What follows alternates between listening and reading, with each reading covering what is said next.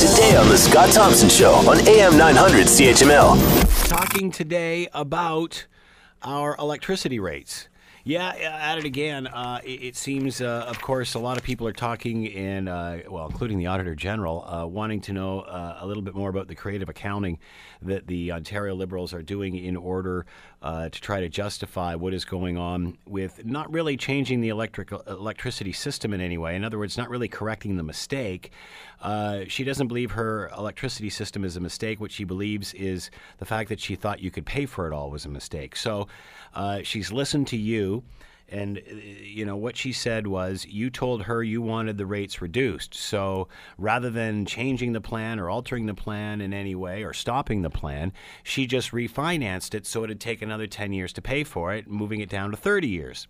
That time, talking about the technology becoming obsolete, they closed the plant in Tilsonburg that was making wind turbines because it's outdated already, and they didn't want to retorque it. So... at the end of the day, I guess they had to say something and have come up with part of their 2017 long-term energy plan was sort of the attempt to clean all of this up. And as a result, we find out that the prices will go up another 43% once this little, vacation, which is between now and the next election, once it runs out. Then the rates continue to go skyward in order to make up for it all. So it's basically, you're paying for a car even after it's sort of on its last legs, or you're pouring money into it to repair it. To talk more about all of this, Steve Alpin is with us, publisher of Emission Track, which monitors CO2, carbon dioxide emissions from energy use, and is with us now. Steve, thanks for taking the time to join us here today. Nice to be with you again, Scott. Thanks. So your thoughts here, Steve. Auditor General just a week or so ago came out and said these numbers don't jive, that you're calling debts assets. You're moving things around in this game, trying to make it look like it's better than what it is.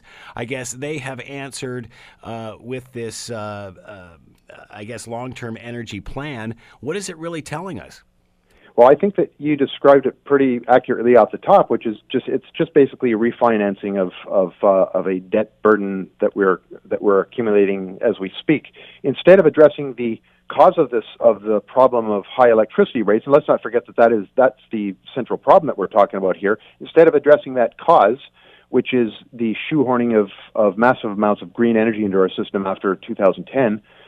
They're addressing the symptom of it, which is the excessive electricity costs. So what we're going to do is we're getting rate relief temporarily until sometime in the future, at which point we'll start repaying what we owe these generators.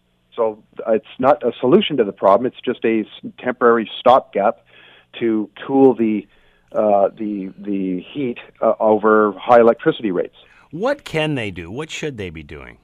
Well, in my opinion, I mean, there's a debate among people like me over to what extent they should revisit some of these contracts that they signed regarding wind power and solar power, which, in my view, are just exorbitant and totally unjustified. There are people who say that you can't simply tear up contracts, and I'm skeptical of that. But one thing that they absolutely should do is just cancel the wind and solar contracts that they have that are in the pipeline right now. We absolutely do not need that power, and it would be quite unconscionable in my opinion. Why are they not doing that, Steve? Like, again, there's no demand for power. Clearly, people are screaming about this. We're paying too much, more than we should be. And yet, rather than, changing it's one thing, but to stop it from growing, that just seems like stopping the bleeding just seems to be a natural thing. Why are they not doing this? Yes, it sounds like a no-brainer, and I'm at a loss to explain why, Scott. I wonder if it might boil down to something that we're seeing, a syndrome that we're seeing south of the border, where we've got a president who doesn't like to back off of positions that he's taken, no matter how crazy they were when he uttered them. I think we've got a government here that doesn't want to back off a position, a sort of green energy position, for lack of better terminology. Doesn't want to back off that, in spite of the fact that it's proven to be an absolute disaster for them. I wonder how much of it comes down to that. But it's a no-brainer that they should be canceling the ones that are in the pipeline because as you said, we don't need the power right now, and we're knocking expensive established generation that's also zero carbon, for example, OPG Hydro and Bruce Nuclear, out of the system so that we can pay for wind that costs twice as much. We did that just starting at 10 p.m. last night. It's crazy. So I can offer up that as an explanation, but it's quite a remarkable situation where we've got a government that's not going to take these projects out of the pipeline.